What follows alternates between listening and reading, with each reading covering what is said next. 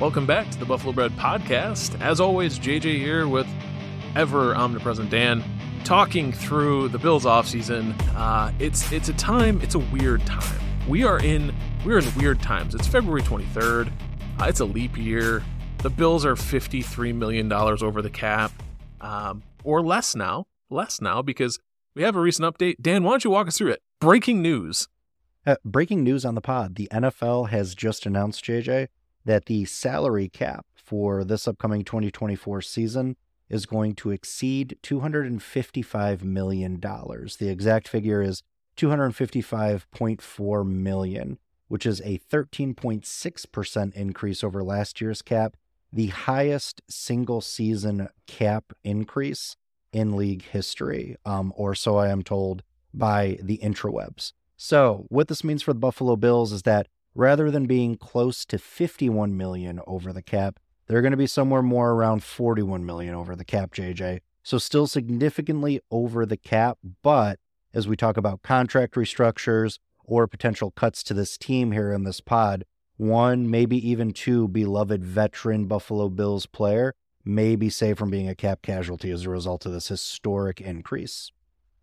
That's exciting, and I think, too, really kind of sets the table that all the levers that the Bills, that Brandon Beane would pull in order to get cap compliant and get them some breathing room to sign rookies, sign vet minimum deals and things like that to make their team whole in the offseason, they don't maybe have to pull as many levers. And if they do pull all of those levers and push some things down the road, it might mean that instead of, working on one $5 million per year annual value deal that would be the splash, quote unquote, of free agency for the Bills, it might mean that they could do a $10 million deal or a $12 million deal annual value and still come in under the cap, because that extra little bit of wiggle room is advantageous. And for anybody in Bills Mafia who's like, God, how did Beane get us in this predicament?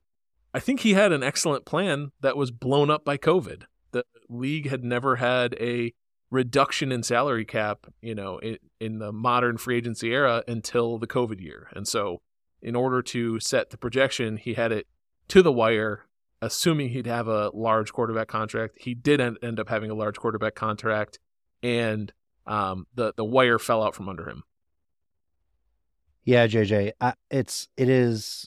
there's criticism of the roster build that you can absolutely lay at Beane's feet, and we have done that on a multitude of occasions.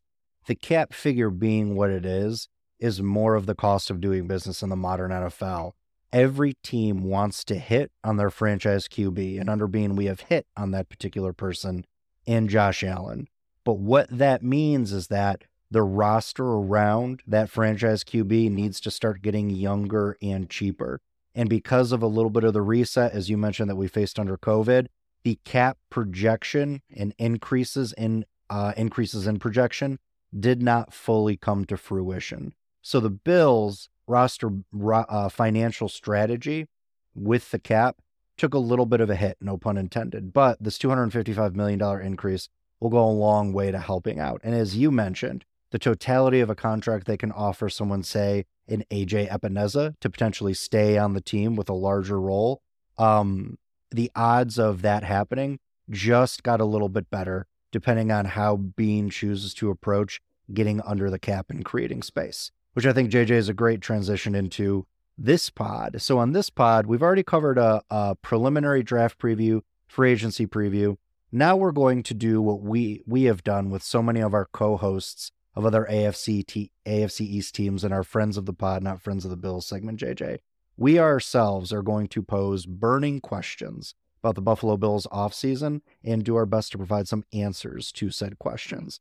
And JJ, the first question I think that is on every Bills fan mind is, how are we going to get under this now $255 million salary cap, erase the $41 million deficit, and also create some additional space to bring on some veteran presences, sign our rookies, but also maybe bring back a familiar face or two?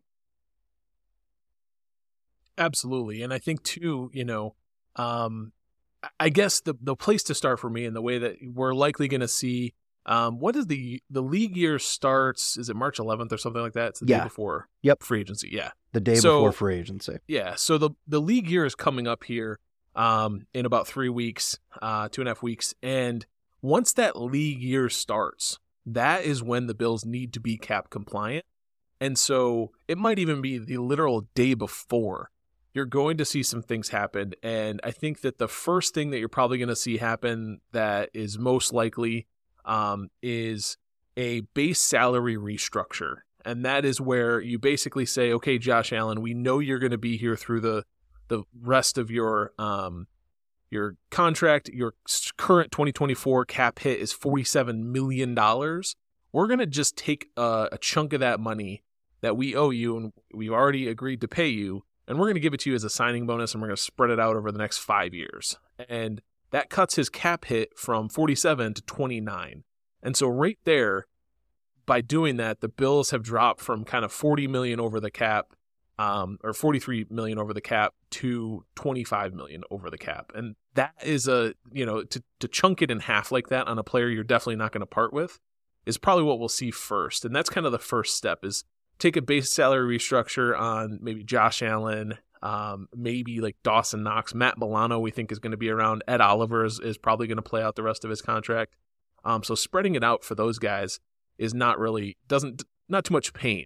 Connor McGovern earns you, $2.3 million or so. So there's some of those things that are going to happen. That's the first step, I think, to clear up some space. And then the second step is to do some extensions for some of our players. I know I have some targets, but who are some players on the Bills that you, Dan, think that they should extend to cut their cap hit this year down and get some more years on a player that we believe also is going to be on the roster in 2 or 3 years? Yeah, I think there's a couple that I would target for those extensions. One for sure is Rasul Douglas. He is set, I think, this year to make $9 million against the cap.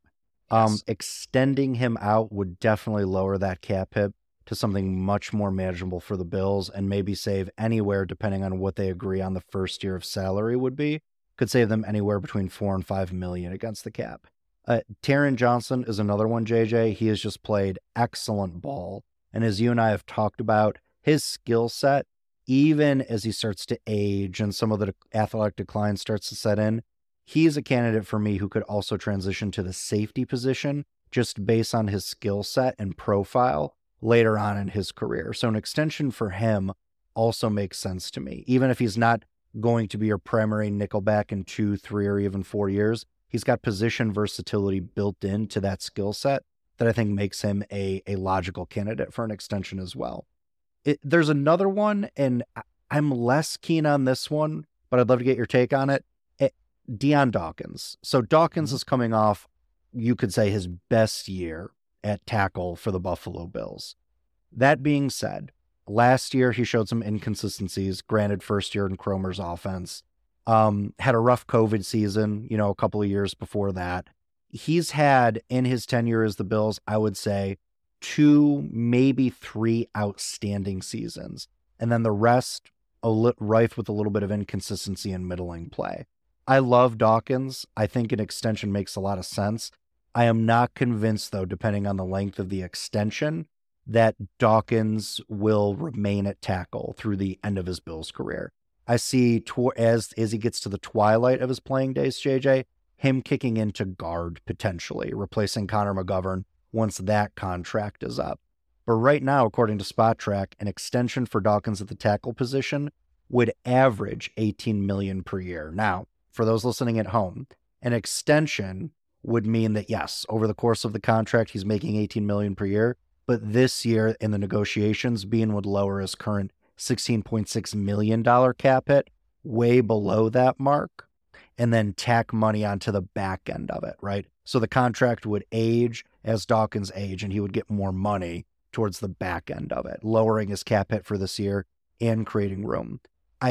The investment in Dawkins, to me, JJ, makes sense as long as he stays at tackle. If he's going to kick into guard, though, I question how many years you tack onto an extension to make it meaningful. What is your take on that? I'm of the opinion that you can count on Deion Dawkins for 3 more years beyond this. So like 24, 25, 26. I think that that's reasonable, even if he has to slide into guard for the last year of his deal. And I think if you gave him an incentive-laden contract for the next 2, with snaps, roster bonuses, playtime bonuses, those sorts of things, he'd probably jump at that because he has the kind of confidence in himself that he would be able to do it. Also, if you've kind of followed some of the Dawkins stuff off the field and interviews, media time, he is definitely, I think that even though you've mentioned his inconsistent play, I think any tone of like moving on from Deion Dawkins, you're going to take a hit in the locker room. He is beloved on that line, and he is a leader amongst that line, especially if we're going to do anything with Mitch Morse, which I'll get to in a minute. You need to keep that leadership in the room, and Dawkins is it. He's a 2-time, Walter Payton Man of the Year nominee from the Bills. He's a 3 consecutive year Pro Bowler. I know we talk about the Pro Bowl not meaning much, but still, he's there. He's well regarded in the league. He has probably had his best season, as you mentioned. I think that you extend him, you drop that cap hit from $16 million to, $3 or $4 million with bonuses and those sorts of things, and end up with the next 3 years of that deal being an $18 million average, $17 million average, because that would be in line with some of the deals signed by McGlinchey, David Bakhtiari, some of those guys who've recently signed in the past 2 or 3 years, and at around the same age and around the same production. Bakhtiari with the Green Bay, though, that, he did not live up to that deal because he got that immediately injured. Poorly. Yeah. Yeah. Oh, yeah. But at the time he signed it, he was 29 years old, 30 years old, kind of like where Deion Dawkins is, and something one of the like best, that. Yeah. the best left tackle in the league. Mm-hmm. That's not the case for Dawkins. I'd say he's a top 5, top 10 at worst left tackle in the league, but he's up there, and I think he deserves it. And as I mentioned before, one of the pieces that the Bills are going to have to look at, and I think that, I listened to the Centered on Buffalo podcast, Eric Wood's piece, which is excellent, with Mitch Morse. Mitch Morse, the way he talked about this offseason, he is under contract still this year, but the Bills would save about $8.5 million if they just outright cut Mitch Morse from that contract. Either they will go back to him for a pay cut kind of retooling of that deal, or they will cut him, I think, this offseason, because the way he was talking about it, he was like, I know there's business decisions to be made. I understand our cap is not the greatest right now. So the way he was talking, I wonder if he's already been having some of those conversations. He might not be on the team, especially when they have Ryan Bates, who's, $4 or $5 million per year on the books right now, and ready to slide in at that center position. Yeah, Morse is a handful of cut candidates where it wouldn't necessarily be easy, I think, for the fan base to tolerate, but from a business and team building decision makes a lot of sense. The Bills clearly have a plan for what they want to do in the first round. I'm starting to get that sense by listening to some of our Bills beat writers and all that kind of stuff. And I don't think, even if an elite center was available at 28, I don't think they want to spend that draft pick, that capital, on a Mitch Morse replacement. So I agree with you. I think if they were to cut Morse, Ryan Bates is your plan to fill in at center, and then you're taking a 4th, 5th, or even 6th round flyer on an interior offensive lineman that you can grow in Cromer's system and get ready to be the long-term Mitch Morse replacement as well. So Morse, dude, he seems to me like a pretty reasonable candidate for a straight out cut. There is a world where they kick some money down the road a little bit and they do a base salary conversion. But to me, kicking any money down the road on Mitch Morse, granted, love Mitch Morse. He's been a linchpin of that offensive line unit for years. He's got an injury history. He's got a concussion history, and injury luck only follows you so long. And this Bills offensive line was remarkably healthy in the 2023 season. I think it would be foolish for them to count on that same level of just luck when it came to the injury situation for the offensive line. So I think getting younger, particularly at the center position and the interior position, makes a lot of sense. And thereby cutting Mitch Morse makes a lot of sense. Another cut candidate to me that seems more than reasonable, JJ, is Nyheim Hines. We can free up close to $5 million by cutting him. And when you've already got James Cook on the roster and Ty Johnson is a big candidate for a re-sign at this point in free agency, to me, Hines just brings like a duplicative set of skills that you don't need on the roster for that particular cap hit. And I think the Bills need to start getting away from paying guys like Deontay Hardy and Naheem Hines, guys with like special teams viability in the punt return game, $5 or $6 million a year, right? Go find a really fast undrafted free agent and teach him some of that stuff. Because sinking that level of money into a veteran presence that has a limited impact on the proper offense and impacts maybe only 6 or 7 plays a game on special teams, to me is not a good investment when you're in the salary cap situation that you're at. So to me, both Hardy and Hines feel like clear-cut candidates as well. A tougher one, JJ, and again, I want to get your take on this, Tre'Davious White.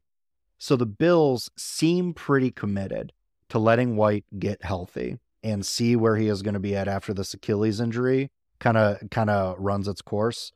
That being said, he's an aging veteran cornerback that has suffered 2 devastating lower body injuries over the last 3 years. He is due, I think it's the 7th highest cap number on the Buffalo Bills. It's either 6th or 7th. It's like him and Dawson Knox are 6th or 7th on there. The Bills can save close to fifth highest. 5th highest, yeah. Yeah, Trey. And he might not even be your CB1 heading into training camp, right? If Rasul Douglas stays on the roster. So a restructure I would be open to, but an outright cut would save the Bills the most money against the cap. And this one would be hard.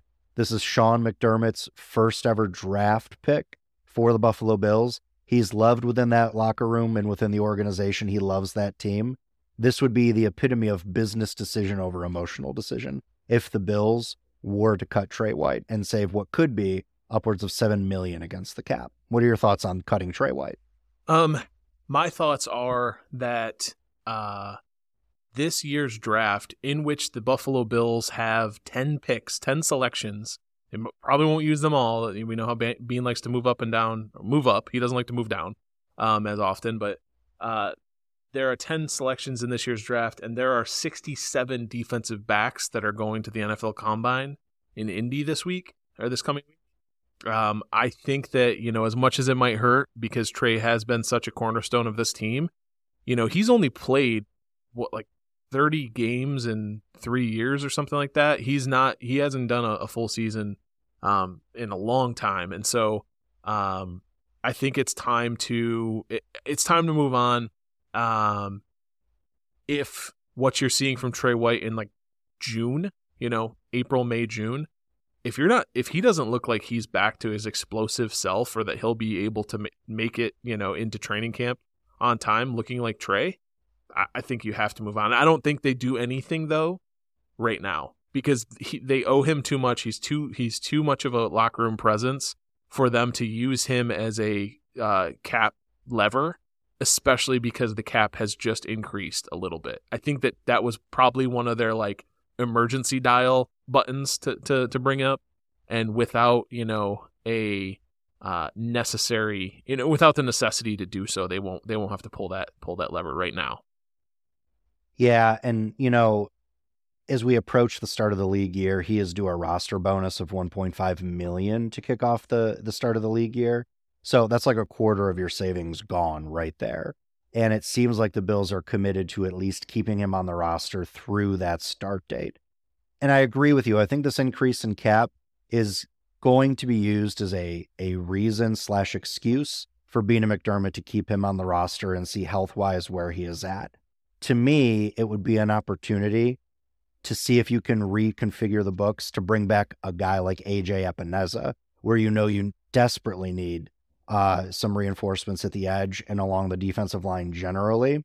Whereas your cornerback room, JJ, again, barring health issues, you extend Rasul Douglas, who I think Bills Mafia fell in love with after his acquisition at the trade deadline. And he is, I think, even with Trey healthy and back in the lineup, the best on-ball producer in that secondary, heading into just, pending free agency and what they do in the draft. You've got Christian Benford, who granted is trying to shed the title of injury prone. He's been banged up over the past couple of seasons, but when healthy, he's probably their number 2. And now you've got a new lease on life for Kaiir Elam under a new secondary coach. Trey Trey White is going to be battling for your third, maybe fourth spot, and you're going to pay him that cap number. To me, it feels like if you don't outright cut him, it is irresponsible to keep him on his current contract, and both parties need to mutually agree on some sort of restructure for Trey, because there's no way you're going to pay your third or fourth guy that much money. Well, and this brings me to, something that I think applies to Trey, and I think it also applies to Von Miller. And that is rehashing their deal a little bit to convert some of their guaranteed money into not likely to be earned incentives. So for both Von Miller and Trey, there are opportunities where you can ask the player to bet on themselves to get some of that money back, and it won't count against the cap figure. If you say to Von Miller, we've got a $5 million incentive in your contract, all you have to do is get 5 sacks this upcoming season. If I'm Von Miller, I'm a prideful man. I might take that to earn that $5 million bonus, because it's not likely to be earned. He didn't get any sacks this past year. And so, anything that he hasn't done anything a player hasn't done in the prior year can be added to the upcoming year's contract as not likely to be earned. And it won't count against the cap this year. It'll count against next year's cap towards money if the player then earns that incentive. And for Trey, that would be 5 games, more than 5 games played, more than 6 games played, whatever it was that he went down. Starting more than 6 games, you could basically come to him and be like, hey, Trey, we need to put an incentive in your contract for like $8 million, that if you play more than 8 games, you get it. But if you play less than 8 games, you do not get it. It's hard for a player, the leverage is definitely in the player's side, because he has already got a signed contract that says he doesn't have to do anything. It's guaranteed. But if you put it in the terms of, okay, you're a post June 1 cut then, and like what team out there is going to pay you even $10 million as a player who hasn't made a full season in 2 years, and when you were on the field after your ACL looked pretty average pedestrian for most of the season. I think someone like Trey, coming off of his recent injury history, I think someone like Trey is more likely to be open to that than a guy like Von Miller. I think Miller, because so much of his contract is guaranteed at this point, and his dead cap hit is what it is if the Bills cut or trade him, I think Von has way more leverage in this situation than a guy like Trey does. I could see that being the route that the Bills take to keep a beloved locker room face at a price that is a little bit more affordable at that point. So, and there is goodwill between Trey's camp and Bean and the Bills. There's a history there. There's a relationship there that I think would feed into getting that done for sure. So we're talking about these difficult decisions. I agree with you. I think that it's more likely that something happens with Trey than Von. I think too, we have to look at a couple other people that the Bills may move on from. We already talked about Mitch. What about Poyer? I think Poyer is one that you move on from, especially with the safety market and this secondary draft class shaping up the way that it is. Again, I have said this multiple times, and I'm sorry for the listeners at home if you're sick of me saying this. Poyer and Hyde, 2 of my favorite players on the squad in the McDermott era, outside of Diggs and outside of Allen, and it will be sad to see them move on. But I also think we all agree that even maybe last season, when some of the age and some of the decline started setting in, you could have made a case for turning over the safety position then. It is time to turn over that role. And I don't want to take for granted that what McDermott did with Hyde and Poyer, kind of pulling them out of free agency at the points in their careers that he did and helping get them to the point that they are. I don't want to take for granted he's going to be able to do that with anybody. But there are some pretty skilled safeties in this year's free agency class. And there's a couple of guys who you and I have already talked about, and Cooper DeJean, Cole Bishop, kid out of Minnesota, Tyler Linden, Newbin. Yeah. There's a couple of guys we've already talked about who could be had in the later rounds as well. I think, again, business decision, not emotional decision. It is time to fully move on from Hyde and Poyer and reconfigure that safety room. But I wouldn't necessarily do it with all rookies because of how valued that position is in McDermott's scheme. But we can talk about that when we get to more burning questions about free agents we'd like to see come in, because I think this is a year where you sign a toolsy free agent who you think fits your system and you can coach up, and you also take a shot on a rookie in the draft as well. Yeah, well, and I do think that, I think for Poyer, the likely path is like Brandon Beane may say, "Hey, Poe, we love you. Our cap is incomplete. We're in trouble here. We're going to cut you, but keep us in mind. We have some money. We'll always hold aside for your veteran presence. It's just the numbers got to be right." And it might be because that's exactly what happened last offseason. Poyer left. He was not re-signed, not extended. He left, and they basically said, "Here is our number." And eventually, the market didn't bear out for him, and he came back for the money they were willing to pay. And there's a chance too that Poyer says, I'm not willing to take less than this amount, and I'll just retire. And that's another path. But I agree. I think that just by restructuring Josh Allen, restructuring some of Connor McGovern's money, some of Ed Oliver's money, some of Ryan Bates' money, again, players we know will be on the team that are younger and earlier in their careers, cutting Sam Martin, cutting Nyheim Hines, cutting Jordan Poyer, cutting Deontay Hardy, restructuring some of Matt Milano's money, restructuring some of Dawson Knox's money, cutting Mitch Morse. That's plus $8 million for the Bills. And JJ, there is a way that they could add another $19 million to that number as well. Oh, do tell. And this brings us on to our second offseason burning question. Do the Buffalo Bills trade Stefon Diggs this offseason? So let's set the table.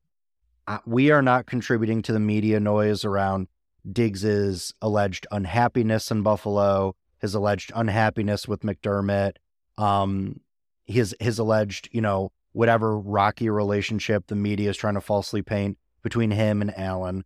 We are simply stating, from a production standpoint, his production fell off a cliff towards the end of last season.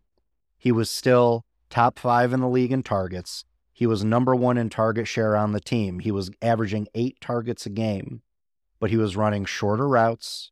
He was doing less after the catch than at any point in his career with those routes. And where shorter routes, because of the ease of completion, tends to lead to a higher catch rate, his catch rate actually got worse this season, despite the fact that he was running a more manageable route tree than he had at any other point. Diggs is set to hit the Bills for their number 2 cap hit. I think it's upwards of $25 million next season, right? 27.8. 27.8. There we go. If he is a post-June 1 trade, so this means no draft picks in the 2024 draft. If you're trading Diggs for picks after June 1, you're doing so for the 2025 draft in April.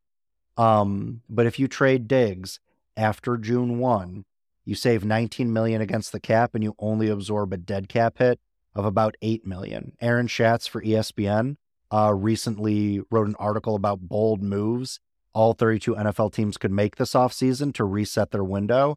Trading Diggs was his bold move for Buffalo. JJ, his production notably was not there at the end of this season. We speculated that he was potentially injured. Regardless of that, he is now 30. No quarterback in league history has gone from a 1,400-yard season to an 1,100-yard season, which he had this year, to then reclaim the heights of that 1,400-yard year. So all metrics would indicate, and all previous wide receiver history would indicate, that Diggs is at the beginning of his career decline.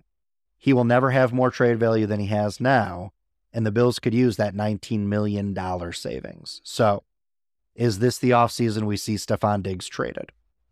Absolutely not. And not because I wouldn't do it. I probably would do it, but it is not because of specifically the departure of Gabe Davis and the wide receiver room as it stands not having an alpha dog, and no guarantees that somebody they pick in the draft is going to be able to replace that production. I think that even though it was a decline, and even though I think we both, anyone who watches the Bills, and especially watches the Bills in the playoffs the last 3 years, can tell you that Stefon Diggs is too easily erased, and Stefon Diggs tends to disappear in big moments. The past couple of years, I just do not see a path where the Bills, especially because in order to have a trade partner in that exchange, somebody has to be willing to take on that albatross of a contract, which was just extended last offseason. The Bills just committed to him after his massive year, And I just don't see another GM out there who's going to say, yeah, you know what? I want to pay almost quarterback money for a wide receiver on the wrong side of 30 who has just had a down year and who has completely underperformed in all of the biggest moments that the Bills have presented. Yeah, it's just, for me, it's the same kind of thing. Like, it's just, the Bills fans out there screaming about, we need to cut Von Miller. The people in the media who are claiming that even a post-June 1 trade of Stefon Diggs is on the table are over presumptuous that there is anyone in the world that will take that deal. I don't think there is. I don't think there's a team. I agree with you, his trade value is as high as it will be, but I will say at that contract, his trade value is not. It's not there. I agree. I don't think you're getting a first round draft pick for Diggs at this stage. And also post June 1. So first wave of free agency is done. So you're not getting that cap savings until you make that deal. That means T. Higgins is gone. Calvin Ridley is gone. Any top flight wide receiver free agent that you could take that Diggs money and then bring in another alpha, as you say, or another number one wide receiver in that moment is going to be off the table at that point. The draft, because you're not getting draft capital to use this season, you're talking about potentially mortgaging a good chunk of your 10 picks this year to try to trade up to get Odunze or Marvin Harrison Jr., who I don't think is ever going to be a possibility, or Malik Neighbors. But then, and you mentioned this, and I think it's a great point, you're now taking away two of the most familiar targets Allen has had throughout the course of his career in Diggs and Davis at the same time, and replacing it with rookie unknowns or free agent unknowns. I don't think the Bills, regardless of where Diggs is at in his ability to perform at this point, are going to make that move. You don't gain. The benefit is too kicked down the road, right? It's too furloughed to have any meaningful impact this season, because it's not really going to play into your free agent calculation at all. So for me, I think you keep Diggs on the roster and explore potentially this next season. Well, and I think absolutely you're right about exploring next season. The reason that we're talking about a post-June 1 is because the dead cap to trade him before June 1 this season is obscene. And so you'd have to push it past June 1 so you can spread out that dead cap hit over 2 years. And really that is the kind of thing that, if we're talking about that at all, that means the real window for trading Diggs is next season. And I think that is actually more likely. I think that if you go in the draft and within the first 3 rounds you pick 1 or 2 wide receivers and one of them pans out to be gobbling up targets and getting close to 1,000 yards in the season, and you have what you consider the production you need to replace Diggs, then I think you're in the world where, okay, maybe they're trading him during the free agency period before the draft, and they're getting a pick in that year's draft class so that you're replacing production with production, straight in front of you in another new rookie. I think that's more likely, and especially with the way the contract is structured, there's just it's more palatable for the trading partner as well. The Bills trading the 22nd or 7th, I think it was 22nd pick in the draft that they used for Justin Jefferson. Yeah, 22nd. It was the 22nd overall. So trading that 22nd pick for Diggs was trading for a receiver with, I believe at the time he had 2 years left on his deal between $11 and $14 million a year, which is like incredibly well affordable for a wide receiver one. And I think the Bills definitely got their value. I think that both parties really won in that trade. And there's no guarantee that Justin Jefferson would have been the incredible talent he's been in Buffalo, learning on the fly with a rookie quarterback or a young quarterback, as opposed to Kirk Cousins. And everyone's like, well, Josh Allen's better than Kirk Cousins. I don't disagree. But, anyone who wants to say like apples to apples comparison, a player on any team is going to have the same career, just hasn't watched the league long enough. There's so many variables, the room, the coaching, the fit, the people around them, the opponents they play, which is another piece. Like the CB talent in that division is not super elite. So I think all of that said, the Diggs trade to the Buffalo was mutually beneficial. Diggs trade anywhere else this season is going to benefit the Bills more than any other team. Are you saying my alternate Brandon Beane draft universe would not have played out in a Buffalo Bills Super Bowl had they had A.J. Brown and Justin Jefferson. I'm saying there's no How guarantee. Dare you, sir? There's no guarantee Justin Jefferson's first team All-Pro in the Bills in his first year. We're going to have words in the text chain after this pod is over. Bring it. All right. So I think we can put a pin in the Diggs conversation. This feels more like media stoking the flames of like off-season, anything in the off-season cycle to kind of get a reaction or get clicks or anything like that. Diggs is not going anywhere. There is next to no benefit for the Bills on or off the field to do that at this point. So, JJ, let's wrap up this set of burning questions with one about free agency. So we know the cap number. We know that the Buffalo Bills have several free agents, from Daquan Jones to A.J. Epineza to Ty Johnson and potentially Taylor Rapp, they'd like to bring back to the squad. But there are also a host of other free agents that now, maybe more than ever, will be in the Bills' financial range to acquire that also meet a position of need for them. So let's keep the guys who, currently wearing Bills uniforms out of it. If you were to bring in one free agent this offseason to the Buffalo Bills, who would it be and why? So I think we both, when we talked, setting the table a few pods ago for the Bills, we both brought up some names, and I'd just like to rehash one point from that conversation, and that is, if you're expecting the Bills to get a number 1 wide receiver or number 2 wide receiver or a number 1 starting level pass rusher, it's not happening in free agency. It is going to happen through the draft. The only positions of great value and need that the Bills have right now that are capable of getting starters, in my opinion, through free agency are safety and defensive tackle. So that's my first kind of caveat of why the name I pick is the name I pick. And then 2 is that we're not going to be shopping, even with the increase of the salary cap, with all the moves they have to make, even just to get compliant. We're not shopping in the, Antoine Winfield Jr. market for, and I think Brandon Beane said as much when he, got roasted online for saying we're not shopping on Main Street in New York City, not knowing where the actual stores in New York City are, which is fine because, that's not his purview anyway. That makes 3 of us on this pod. I know. Yeah, right.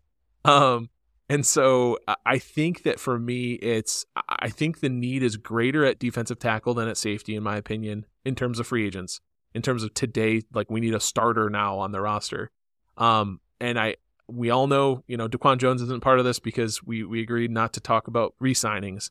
I think that Maurice Hurst, who just played at Cleveland, 28 years old, probably a vet minimum deal, if not a couple mil over, $3 to $4 million per year. It's kind of redundant because he's a bit of a 3-tech interior pass rusher, but he does have the flexibility to slide over and play at 1. He's only 290, so he's sub 300, and so he's not going to be your anchor in the run game. But he has had an injury-riddled career. He was incredibly well-rounded this past season in his analytics, both against the run and the pass, and is somebody that's probably not going to demand the top of the market money. So that's my choice is Maurice Hurst. And we know, even though he projects to be more like basically your Tim Settle replacement, right? Like, we know that the Bills just need bodies along that defensive line right now. I go safety for this, and it's following along the strategy, JJ, of turning the page on the Poyer and Hyde years, bringing in a veteran safety to either anchor your strong or free safety position, and then draft, and within the first 3 rounds, a safety of the future. So for me, I'm between Alohi Gilman and Jeremy Chin, and I gravitate more towards Chin because I think he is your logical kind of box safety replacement for Jordan Poyer. That is the role that they started to kind of turn him into in Carolina. Granted, he's got an injury history. I think he's only played 4 or 5 games this season, something like that, right? So he's coming off of a bit of an injury bug this season. But I think when you look at the totality of his contributions to that defense in Carolina, what has been a young defense for many, many years, in a lot of ways, he was a stabilizer for that unit. And I think that is the value that McDermott and now Babich place on that secondary as the stabilizers. I also think he has more utility than he is getting credit for in the scouting department for his ability to kind of play free range and play center field as well. I think there's a surprising amount of versatility to his game, and I'd like to see Jeremy Chin on the roster. Yeah, and because I knew from pre-potting that you were going to go safety, I chose to go DT. And I envy you because there are, I think, as we talked in a previous pod, there are three.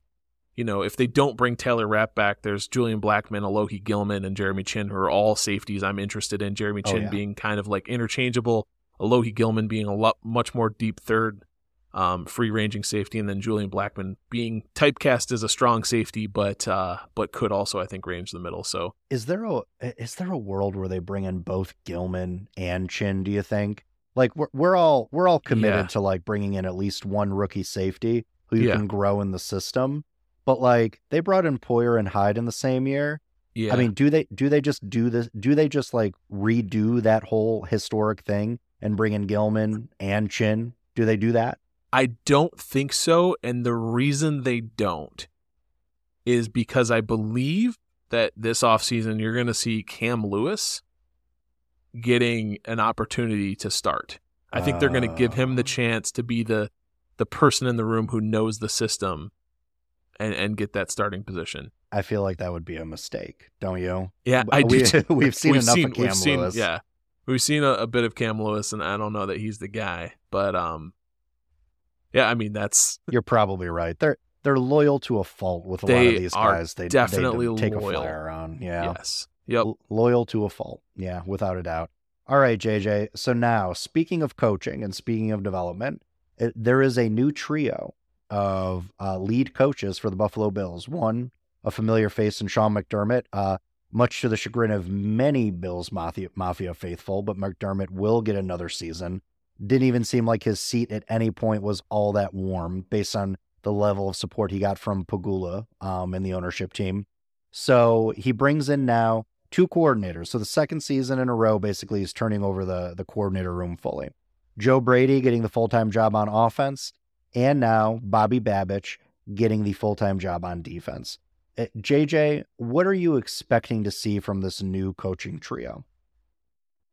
Well, I think that, I think we started to see what the Joe Brady offense would look like. And what that looked like to me is a ball distribution, run-heavy attack that involved a lot of different concepts in terms of the running attack. And I think one thing that Joe Brady did, I think, better than the previous offensive coordinator who they fired, whose name escapes me.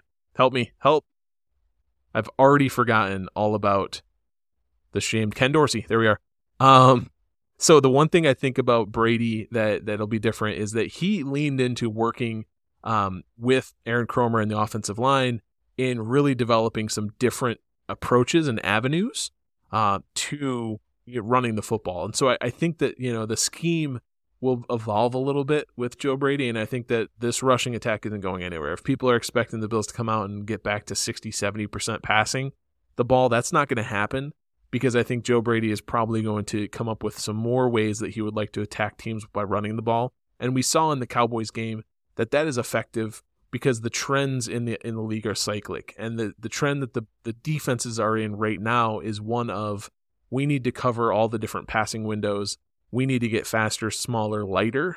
And the Bills expose that as kind of, a lack of preparation. And that is a really unique way to attack opposing defenses, is if you're running at them, then they have to get bigger, and then boom, you have play action, you have opportunities to expose some matchups with tight ends on linebackers and those sorts of things, running backs on linebackers. I think that's what we're going to see from Joe Brady, and I'm excited for it because I think it's a good way to kind of be ahead of the trends in the league. And then the other thing that I think is going to happen is that the move to Bobby Babich is really how he calls games is a complete wild card. We have no idea what that's going to look like, but how he coaches players and puts players in the best position to succeed, I think, is going to be something to behold. And I really like Babich. I think we both have expressed that we really appreciate they promoted him instead of looking elsewhere for defensive coordinator. Whether or not he calls plays or McDermott continues to do so is still up in the air, but I really am excited to see what he can offer. I have no notes on your take, sir. I'm in full agreement. On the play calling point between Babich and McDermott, we both agree. I think two things can be true. McDermott was arguably one of the best defensive coordinators in the league this year, especially when you look at some of how the roster was depleted as a result of injuries.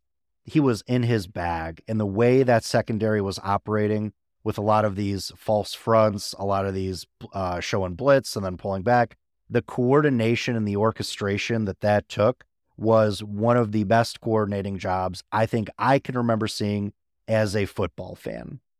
But there were other areas that notably were sacrificed. And it was in that CEO type of holistic role that we look for the head coach to fill, where they've got their hand and they've got their attention on every aspect of the game. Most notably, the loss to Denver, 12 men on the field, that kind of stuff. The amazingly odd usage of James Cook early in the season. Like, we'll remember this is the James Cook breakout year, but there were several games early on where Cook dropped a pass or Cook fumbled and he was sent into purgatory for what would have been 13, 14, and 15 plays. McDermott needs to come back to the fold of having his eyes on everything and managing every aspect of the game as the head coach CEO. And to me, that only happens if he gives Babich play calling responsibilities. Could there be a decline? Could there be a regression for a first time play caller? Absolutely there could. But here's the thing. McDermott was our play caller this season, JJ, and we still didn't beat the Chiefs. We still didn't get over that hump, right? So again, he did a great job, but there are other areas of the team and the coaching staff that suffered as a result. I want to see McDermott turn over full play calling to Babich. I'm with you. I agree completely. I think that the tone, my prescription for the Bills to be successful in 2024 season is the youth movement across the board. That means I don't care about Deontay Hardy or Nyheim Hines contracts. Cut them both, save that money, sign somebody late in the draft that's going to be your punt and kick returner and just let it ride, right? Like, it is let it ride with Babich calling plays. It's let it ride with a rookie safety if you have to. Let it ride with a rookie wide receiver is in that ever important wide receiver 2 spot. That's my whole theme of the season. If the Bills want to get better, because the Chiefs, who even Bean has said are 2 years ahead of the Bills in this kind of team building practice, the Chiefs prove that by investing heavily over the course of 2 drafts in their defense. And now they have one of the best defenses in the league, and it's one of the cheapest defenses in the league because it's also one of the youngest. And that's going to certainly show some problems later, but their cap is balancing in a way where they're going to be able to pay they're going to let the chaff separate from the wheat, and they're going to know who needs to be paid to really be cornerstone players for the future. And then they just keep reinvesting to fill the rest of the spots and roles. Yeah. Couldn't agree more, sir. Couldn't agree more. I have one point I'd like to make on that, and this can lead us into our final point about, wide receiver versus DT in round 1. Are we going to fight? I think we're going to fight on this one. I look forward to this. No, I don't think we are. Because what I'll say... Have you come around to... Oh, please, no, continue. I won't interrupt. Yeah. This will be wonderful. So this is the point.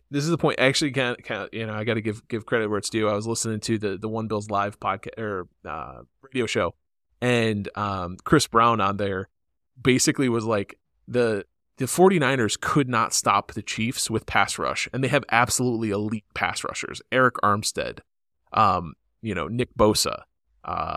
They had Chase Young. Yeah. So with absolute top of the talent level pass rushers, they could not get to Patrick Mahomes in a way that really shut down that offense. So why bother continuing to invest in defensive linemen to try to affect the pass rush when what you need to do to get past these Chiefs is just overwhelm them and outscore them? Their defense is an upper echelon talent. You got to out-talent them. And so for me, it's wide receiver in the first round. And the only way I'm not taking wide receiver is if Rome Odunze, Brian Thomas, Adonai Mitchell, Keon Coleman, if none of them are there, I might have to take a defensive end or defensive lineman just because of the value. But if any of those kind of top 5 talents is there, I'm going wide receiver round 1. How about you? You know I'm going wide receiver round 1. I know. And we're not disagreeing in this. I'm happy we're not disagreeing. A little sad you had to go to outside information, though, when your partner on the pod has been saying this all along. Has been saying this all along, right? But that's fine. That's fine. I'll take the credit where I can get it, I guess. Yeah. But yeah, no, dude, it's wide receiver. Josh Allen is your window. And I agree to an extent too that investing in that secondary and investing in coverage, albeit not in round 1, is also important too. The strategy of trying to get to someone who is as well protected, but also as elusive and aware as Mahomes is a tall task. And there is no one in free agency or this draft that are going to be better than Bosa, Armstead, and Young that you're going to add to this squad, right? So it is false hope to think that simply by reinvesting in the line, you're all of a sudden going to fix this 7-year problem that you've had and trying to rattle and trying to pressure and bring down Mahomes. Here is where you can get to Mahomes. When the ball is out of his hand. And then your window, my good friend, is Joshua Patrick Allen. Yes. And it is time to invest in keeping that window open. This team has asked Allen to do, granted, I know he's had Diggs, but this team has asked him to do literally more than anyone else in the league when it comes to producing for this offense. It is time to understand that if you're going to beat Mahomes to a large extent, you've got to take the person who is arguably the second best QB of this generation, and you've got to invest in the tools and the methods in order to help him get over that hump too. How nice would it be if for once the Bills had the ball last in a game against the Chiefs as opposed to the Chiefs having the ball last? That happens if you get an offense that can sustain drives and not just put up field goals against this now very, very formidable Chiefs defense, but can also score touchdowns. Josh got the least defensive production out of his unit this year against any other team that faced Mahomes and did the best offensively by every metric you could imagine. Better than Purdy, better than Lamar Jackson, and better than Tua. And it still wasn't enough. They've got to find a way to squeeze those margins on the edge on offense so that the game doesn't come down to Tyler Bass kicking a field goal. It's Josh Allen in the red zone with a multitude of options to put 6 on the board instead of 3. It is time to shift the thinking and start to build around your franchise QB. I mean, I just start a slow clap if literally it was anyone to join me. That was perfect. Perfectly said. Lean into offense. I think the Bills did the absolute best of any team against the Chiefs in the playoffs because they kept them freaking off the field. They did ball control. They controlled the clock. That is how you beat them, is you make sure he doesn't have the opportunity to impact the game because he is the Michael Jordan of this era. Absolutely, dude. Absolutely. Thank you for allowing me to go on that soliloquy. And it was great. Your agreement on wide receiver 1 is appreciated. Fear not, though, fans. JJ and I are going to argue about Daquan Jones in March when the ability to do so comes up. It's going to be fiery. It's going to be fiery.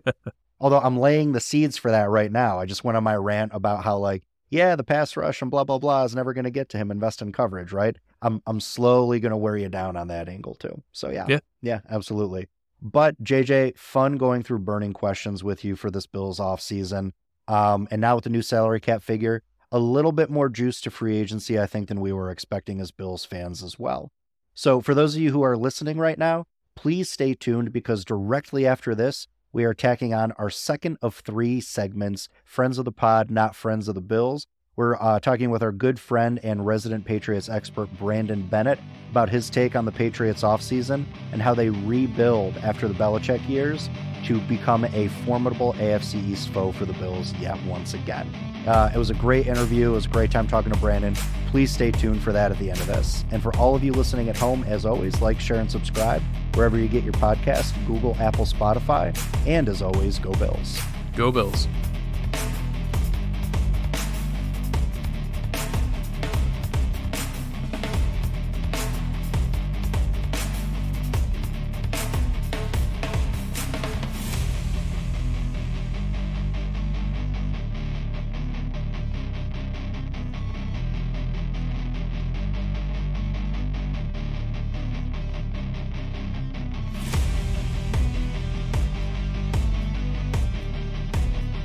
and welcome back to Buffalo Bred, a Buffalo Bills fan podcast. I am your host, Dan Roberts, joined today by Brandon Bennett, our resident New England Patriots expert. He is here for the second installment of our annual off-season pod rotation of Friends of the Pod, Not Friends of the Bills. So today, Brandon is going to be with us to focus on what he feels like the New England Patriots do to unseat the now four-time AFC East champion Buffalo Bills. Brandon, how you doing today, sir? I'm doing very well. Thank you for having me back on the pod. I appreciate it. Hey, no problem. You're one of our favorites. Not only have you been a reliable go-to for New England Patriots banter and feedback and thoughts, but you are one of our few guest hosts that have hosted the regular show when me or JJ has been out of commission due to illness or family stuff. So you, sir, are a reliable podder, and we appreciate your presence back here with us. So, Brandon, I think I mentioned this to you before, but we have had an influx of new listeners to the pod as the Buffalo Bred community continues to grow. So I know you've been on the pod quite a few times, but I want to kick it over to you to give you an opportunity to reintroduce yourself to some of our new listeners. So why don't you tell us a little bit about yourself and how you came about your New England Patriots fandom?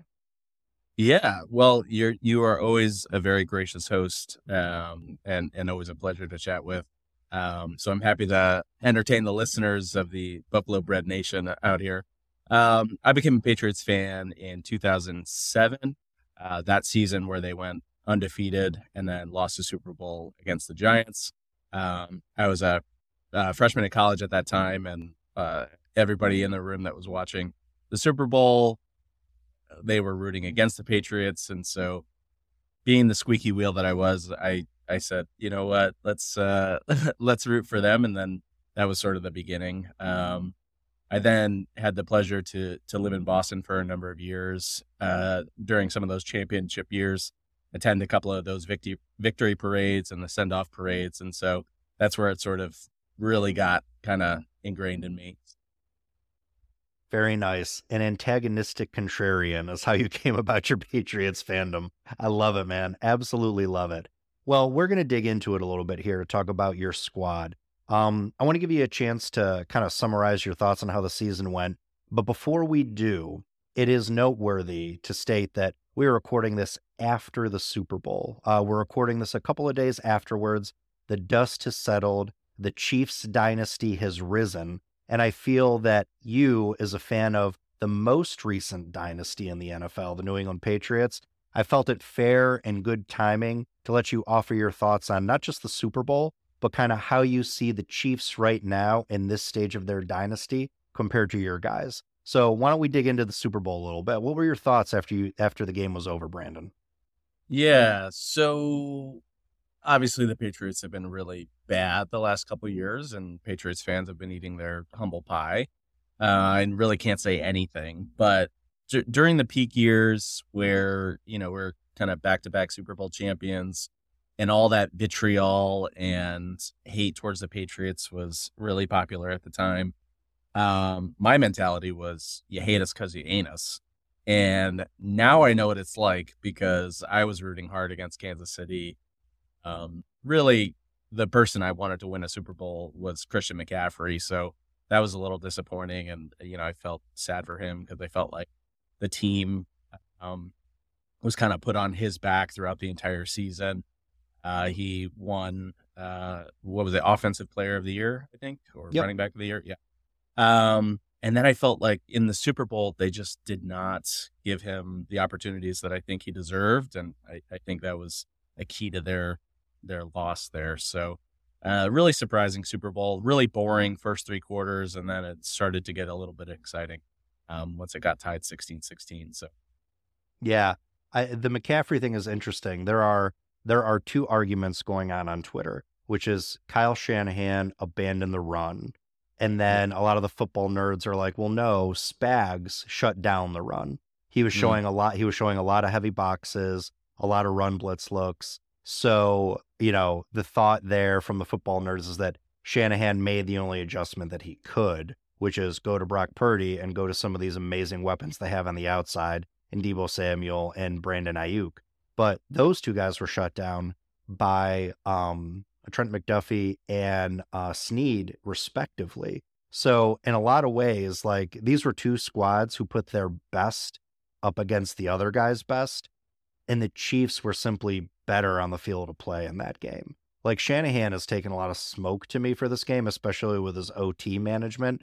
Let's keep in mind, I believe this is the first time we have had playoff OT since the 13-second game. So this is the first time that these new playoff rules for OT, where both teams get a possession, really factored in, and there were a lot of unknowns. So Shanahan took a lot of smoke, I think, for taking the ball. He took a lot of smoke for allegedly going away from the run, which in fairness, tying it back to the Patriots, and that epic 28-3 comeback in the Super Bowl against the Shanahan coordinated Atlanta Falcons, he did go away from the run in that game. But I think here it was more about Spags just being like, listen, if you're going to beat me, you're going to beat me with the Mr. Irrelevant 7th-round pick in Brock Purdy. I'm not going to let your best beat me. And that's how Spags rolls in these big games, man. And I thought, I'd love your take on this. The Chiefs, listen, throw flowers at their feet. Let them walk upon rose petals as they go to claim another Lombardi trophy. But this year, out of all the years, it felt like teams were letting them get away. Like when you look at, I don't want to call it luck, but when you look at the fact that the Chiefs fumbled the ball, what was it, 6 times in this game and recovered 5 of those fumbles. And then you look at the miscues on the punt, for example, from San Francisco, the muffed punt, the fumble by McCaffrey early on that the Chiefs recovered. It just looked like the Chiefs were taking better advantage of the miscues of San Francisco. And this is the thing you always have to worry about with Patrick Mahomes. And I know as a Bills fan, it's in my head, you don't want to give this guy the ball in an advantageous position. Every time the Bills would drive against Kansas City since the 13 seconds game, I always ask myself, if the Bills are driving here and they score, how much time does that leave Mahomes? Is that enough time? Because you just always feel like if you give this guy the ball with an opportunity, he's going to deliver on the other end. His comp to me is not Brady. It's Michael Jordan. That's the vibe I get by watching Mahomes. And I feel like just knowing that guy can score from anywhere on the field in any given amount of time, no matter what the lead is, it ingrains into other teams, I think, this mental disadvantage that they are not only forcing themselves to play perfect ball so that Mahomes doesn't get the ball back, but they're also forcing themselves to play out of character as well. They're allowing Mahomes and his success to dictate their game script in a lot of ways. And I've never seen in my life, even all due respect to your boy Tom Brady, never seen a QB walk into a game with that kind of mental edge. But I think Mahomes is there. And watching that game, it cemented it for me. Because I think in a lot of ways, San Francisco played better for the first 3 quarters than Kansas City did, but they also made more mistakes. And if you let Kansas City hang around and you don't play perfect ball against them, Mahomes is eventually going to get a shot within striking distance of the score. And more often than not, he delivers on it. Like he's an amazing mental advantage. And the Kansas City Chiefs, as a result, no matter how undermanned they are, they're forcing you to play perfect football. And San Francisco just didn't. And I think that's why they lost. I think, part of the story of the first 3 quarters of the game was how mentally shaken the Chiefs seemed. They didn't seem prepared to be in a Super Bowl game and seemed really nervous with the amount of mistakes that they were making. They were obviously pressing.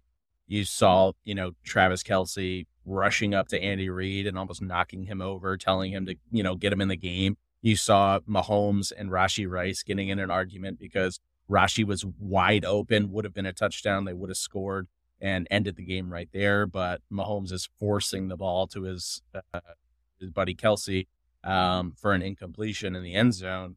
So you see all these mistakes and guys eating each other apart. And that's blood in the water. You know what I mean? Like as the opponent, you're seeing that team rip into each other, and it should have been a victory for the 49ers. But to your point, Mahomes stuck through and got him the victory. So they do. If you don't put this team away in the first 3 quarters and it's close in the fourth, Mahomes is like an inherent advantage. Like, dude has ice in his veins. So yeah, man. But first 3 quarters, the Chiefs. Trey Wingo put out an interesting tweet. Football analyst that I follow on Twitter, X, whatever the hell you want to call it. He was like, the Chiefs are doing what the Ravens did in the AFC Championship game, which is lose their composure and lose their identity. But that squad is so well coached. Like Andy Reid, it is hard to describe how good a coach that dude is. And Steve Spagnuolo on the defensive end, while the players may have been losing their composure, the coaching staff was not. They kept things together. Spags called a great defensive game plan against what was a really, really good offense to keep them in it long enough to let Mahomes do Mahomes things at the end of the game. And that's really what it was. We got 5 quarters of football effectively in this game. 3 of it was borderline unwatchable, but the last 2 really made for an entertaining outing. And again, the Chiefs, I feel like, escaped with one. No shade at them. They were epic at taking advantage of other teams' mistakes this season, right? But they didn't. Man, this feels like the year where everyone let them get away, because now they're going to hit the draft. They're going to bring in some wide receiver help. They're going to fix their tackle issue. They got a young defense. This feels like the year they could have got, and that the entire league missed the opportunity. Yeah. I think you look at it simply as Patrick Mahomes had the most rushing yards of anybody on the team against Christian McCaffrey. Those 2 facts alone would lead you to think that the 49ers won, but just not the case. So. Yeah, just not the case, man. So yet again, we see Patrick Mahomes raise the Lombardi trophy. And I will tell you, as a Bills fan, it is pure hell, because I spent 20 years rooting against your squad that tortured my formative years. And now I find myself with arguably the second best QB, not just in the league, but I would say of this generation of QBs, and Josh Allen. I find that I've got that guy, and it's still not enough. And I'm mired now in my declining years. I think after you hit 40, it's all downhill. My declining years, I am now stuck in the middle of another dynasty. Though I will say, to the Chiefs' credit, and this has a lot to do with Andy Reid and Travis Kelce, I find the Chiefs far more likable than I ever found the Patriots. This is true. I mean, there's been a lot of negativity around them between Taylor Swift and then that video that came out when they played the Ravens, and Mahomes and Kelce were messing with Justin Tucker's tee when he was practicing his kicks. And a lot of folks not being too impressed with that behavior. So I think there's been a lot of negativity swirling around them this season, especially with so much yelling at his wideouts and stuff like that on the sideline. Yeah. Crazy stuff, dude. Crazy stuff. But again, I hated Tom Brady and Belichick, and I will continue to hate them to this day. So I'm talking in relative scales for me as a Bills fan. What I really want to see is a Bills dynasty. That's what I want to talk about. But sadly, we'll have to wait another year to begin that. So thank you for your thoughts on the Super Bowl, my friend.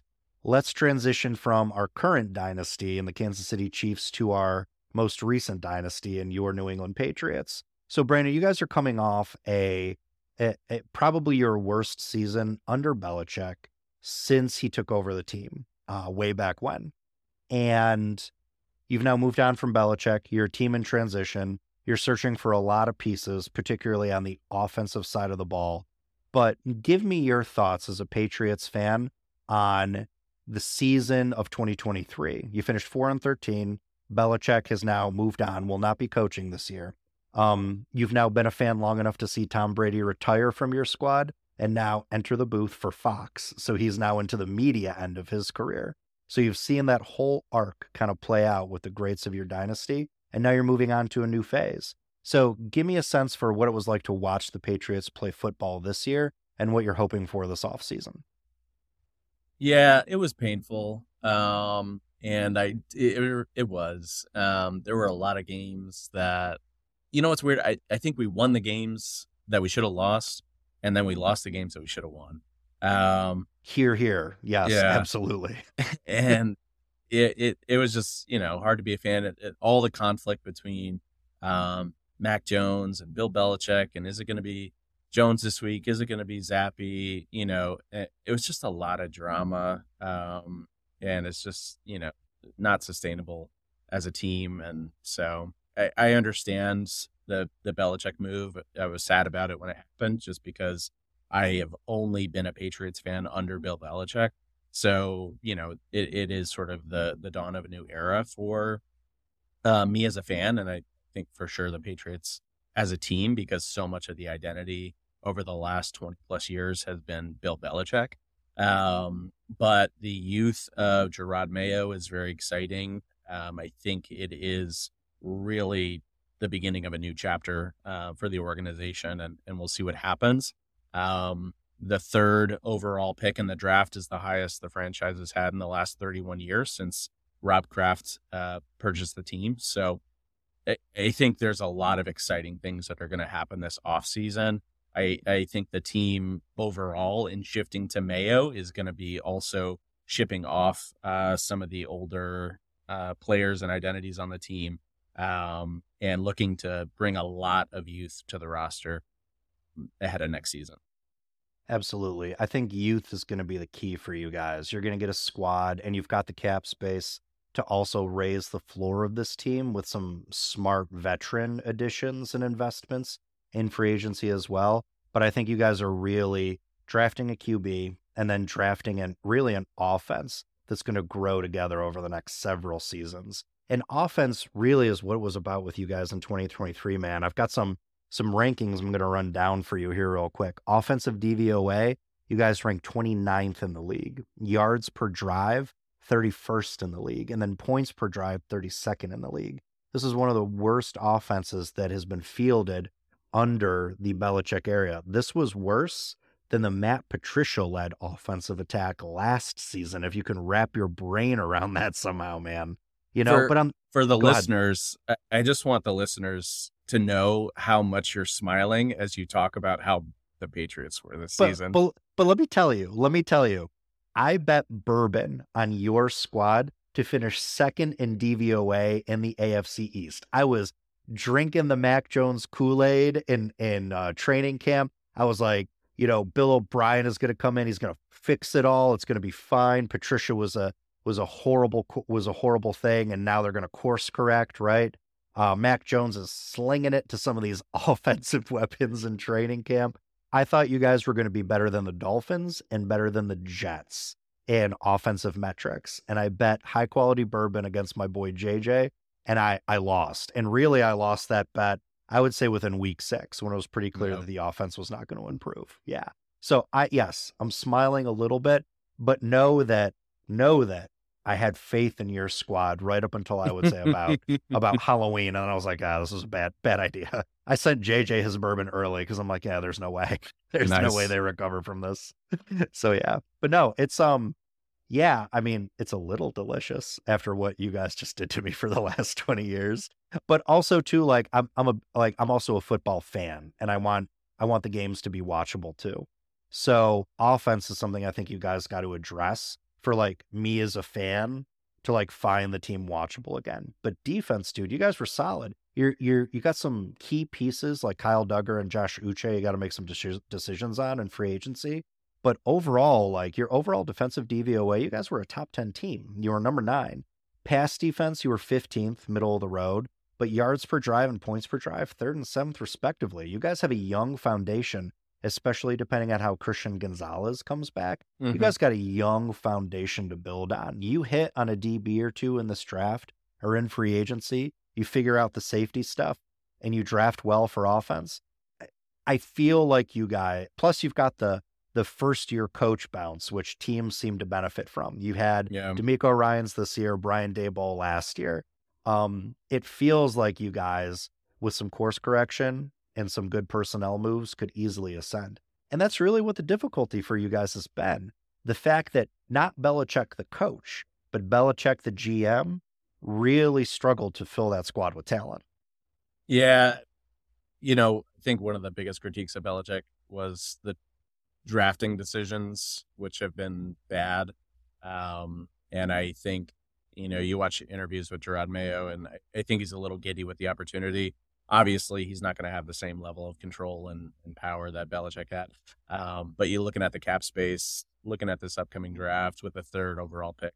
I think Mayo's really excited for what he can do with this team in the future. So, Yeah, man, that's good. And he's got a really good start with cap space. So for those of you listening, I pull all my salary cap numbers from Spot Track. I know there's a lot of over the cap fans as well.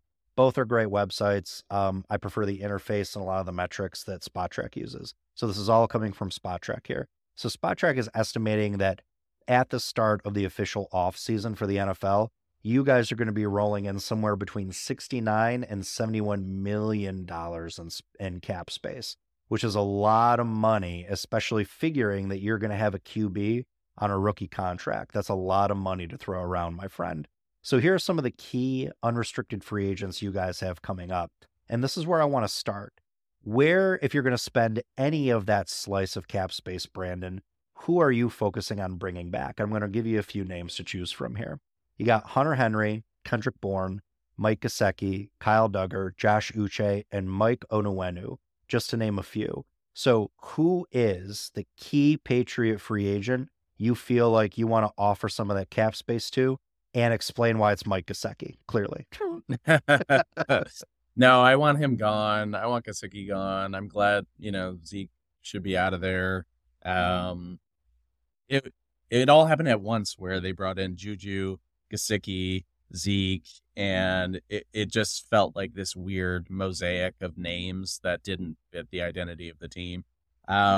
So I think Juju still has another year on his contract, so he's going to be hanging out. But for me, the answer is Hunter Henry. I want to see him excel as a tight end in a Patriots jersey. I think he's, definitely drank the Kool-Aid in terms of, getting in with the Patriots and being a strong locker room guy. I think he would do a lot to help transition the new quarterback, whoever that ends up being. And so I want to see Hunter Henry come back and catching balls and touchdowns in a Patriots jersey. Yeah.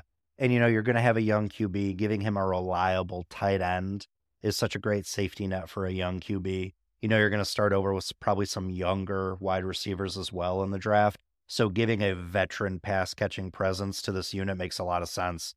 For me, I love Kyle Duggar. I'd love to see him in a Bills uniform, but I get why you don't want to dedicate the amount of money he's going to get in cap space to a safety, given the relative importance of that position now in the NFL.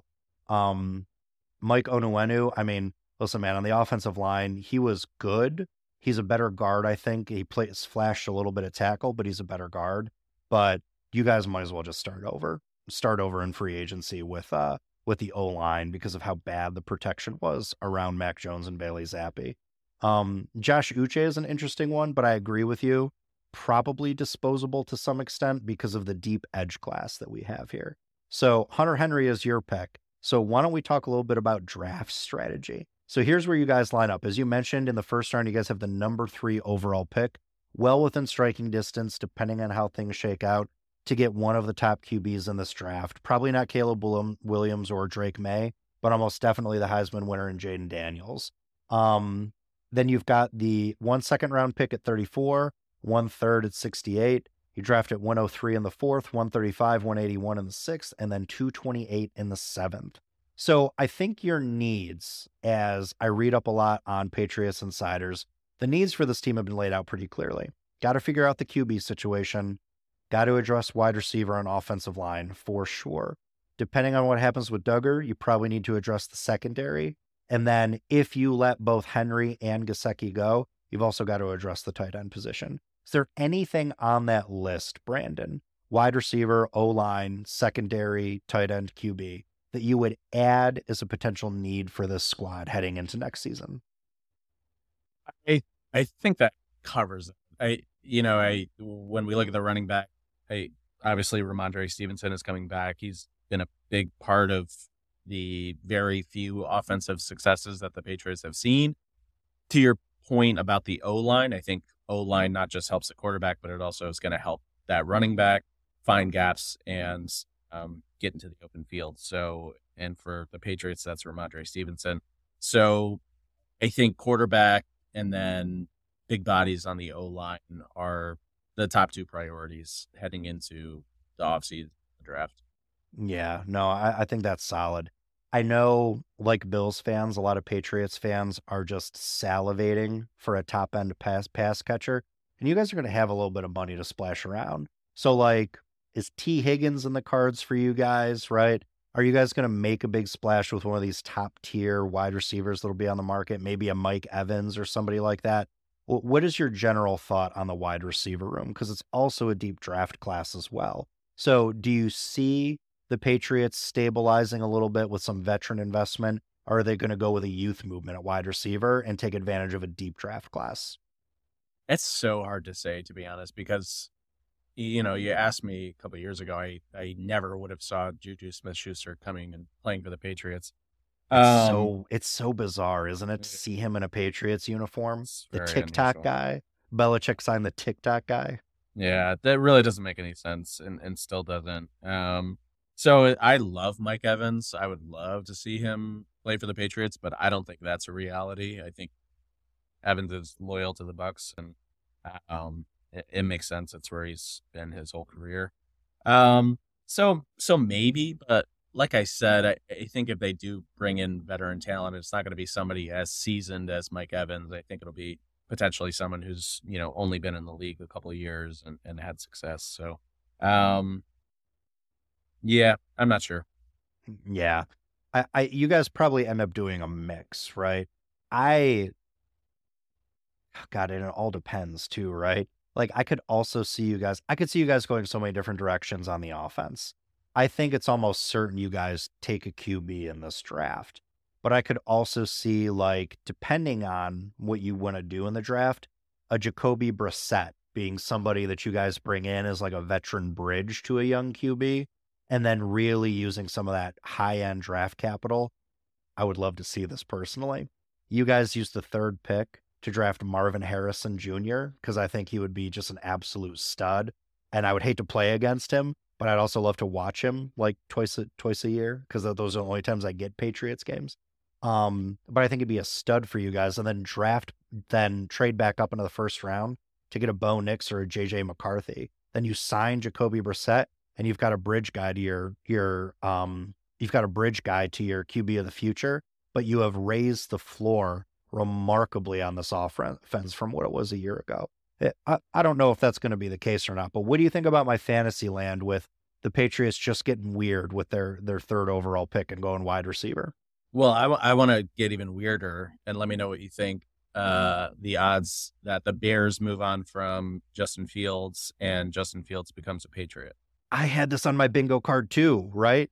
Yeah, I mean, I think Kraft is, I don't want to say enamored with Fields, but he had his, like, arguably his pro breakout game against you guys on Monday Night Football.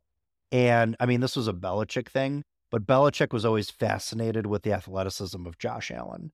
And I feel like Justin Fields is the closest thing to that athletic profile in the league right now.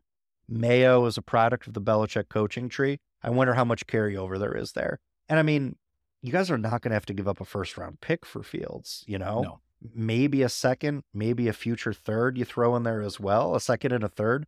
If it was the 34th overall pick and a future third round pick, but then knowing you've got to sign Fields probably to an extension long term to make it worth it, do you do that? Do you put him on a veteran QB contract and then focus on offensive weapons in the draft? I as a fan, I don't want to see that. I want to see a quarterback drafted. It's always very exciting, right, when quarterbacks get drafted to teams. And so new head coach, new quarterback, I think would excite me the most as a fan. Yeah. No, I know. I mean, you guys would be basically putting yourselves into the situation that the Bears arguably want to avoid, which is committing too much cap space to an unproven young QB. Yeah. Like, and I get it. I really do. And I think you guys could make some hay, even with like a Michael Penix Jr. Like, I got to wait till the combine. I am starting to dig into my draft film and my draft guides and all that kind of stuff. How down some scouts are on Michael Penix out of Washington is bizarre to me, because he seems to have a lot of great athletic tools that in the right system and with the right kind of offensive floor supporting him could be really, really good in this league. Like, he's not as dynamic as Lamar Jackson, but a lot of the pre-draft talk about him, like, is very, very similar, like discounting a lot of the achievements that he made. So he'd be an interesting pick for you guys. Again, I also think to a veteran stabilizer, because of the amount of cap space you guys have, is not out of the realm of possibility. May I interest you in a Kirk Cousins potentially coming to your squad? How would you feel about that? Kirk coming off of I think it's an Achilles injury, right? Something like that. Yeah, I don't think that's the play, to be honest. I love what Cousins has been able to do in Minnesota, and it's been really fun to watch. And the injury, you know, is hard to watch, right? A guy that was doing so well, weapons all around him. But no, again, for me, I wanna to see a quarterback drafted in the first round. That's what I'm looking forward to. Yeah, no, I think that'd be right. So I give you Jacoby Brissett on the veteran market. I give you Jaden Daniels with the number 3 pick, or I give you a selection of Bo Nix, Michael Penix, or JJ McCarthy trading back up into the first round. What do you think is the most likely scenario as we see it now of who your QB would be out of that mix? Or do you choose other? Is it somebody we're not thinking about? So you don't think there's a world where Drake May drops to the third? No, I think third pick? I think it's a definite possibility. I have no clue heading into draft season what teams are going to covet. Do I think someone is going to try to trade into the top 2 for Marvin Harrison Jr.? Not really. To give up that kind of package for a wide receiver, granted, generational talent and maybe the best player in the draft. I think the last time we saw it was like the Sammy Watkins, Odell Beckham Jr. year. People were trading like crazy to get one of those 2 guys in the draft. So I don't know if that happens, which leads me to believe that if the Bears do trade out of the first pick, they're trading it to a team that wants a QB, like the New York Giants, Seattle Seahawks, someone like that. The Commanders need a QB. So unless one of them becomes enamored with Jaden Daniels, which I could see the Commanders doing, I don't think Drake May drops. They seem to be right now pre-combine the top two QBs in this class. And then after those 2, consensus is there's a big drop off. But Daniels could have a really good combine, and we've seen it happen before where people we don't expect to rise up end up rising up the draft ranks. Mark Sanchez comes to mind.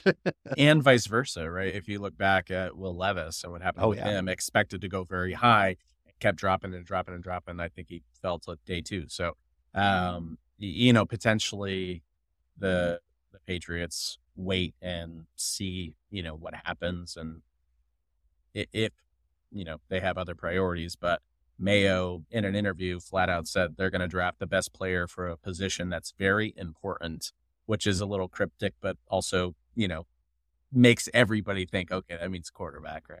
No, that makes me think Marvin Harrison Jr. Makes me think Marvin Harrison Jr., man. I think you guys are going to get weird with it. And honestly, I don't mind it, because not at all. I don't know. Again, it's so hard because we're pre-combine. I think Jaden Daniels is good, but I do think there is a drop off between Daniels, May, and Williams. So unless something wacky happens at the combine, which again, as you have perfectly said, does tend to happen, I could see a world where you guys are like, Jaden Daniels is not worth a top 3 pick right now, based on what we'd have to commit cap-wise into a 5th-year option on him. I could see you guys going either trading back and accumulating more picks because you do have a lot of areas of need, or drafting the best, inarguably the best player in this draft in Marvin Harrison Jr., and then taking your shot in the 2nd round or trading back into the 1st round to grab one of these lower end, lower risk, higher floor QB prospects. Now, listen, man, we've seen it. Like, you just went through the Mac Jones era. Who was drafted that season? It was Trevor Lawrence, who we still don't know if Trevor Lawrence is good. Trey Lance, Mac Jones, right? So many misses on QB in that draft. Like, it's like a 40% to 50% hit rate, right? So if you're telling me that Williams, May, and Daniels all get drafted with the first 3 picks, statistically speaking, 2 of those guys are going to be a bust. And if I'm your squad, after everything I just went through with Mac Jones, I don't want to roll those odds. What I want to do is pick a surefire blue chip prospect in Marvin Harrison Jr.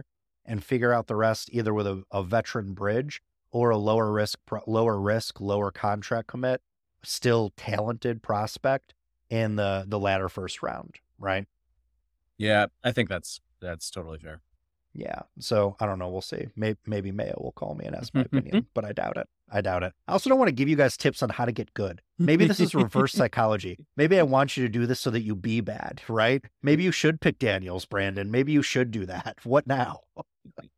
I'm confident that the Patriots organization is listening in and writing furiously down your notes about what they should do. So my wife doesn't even listen to this pod, so I doubt the Crafts are tuning in. But yeah, man. All right. So in summary, painful season, but I think a needed transition away from Belichick for you guys. It's time to turn the page on the dynasty and build something new.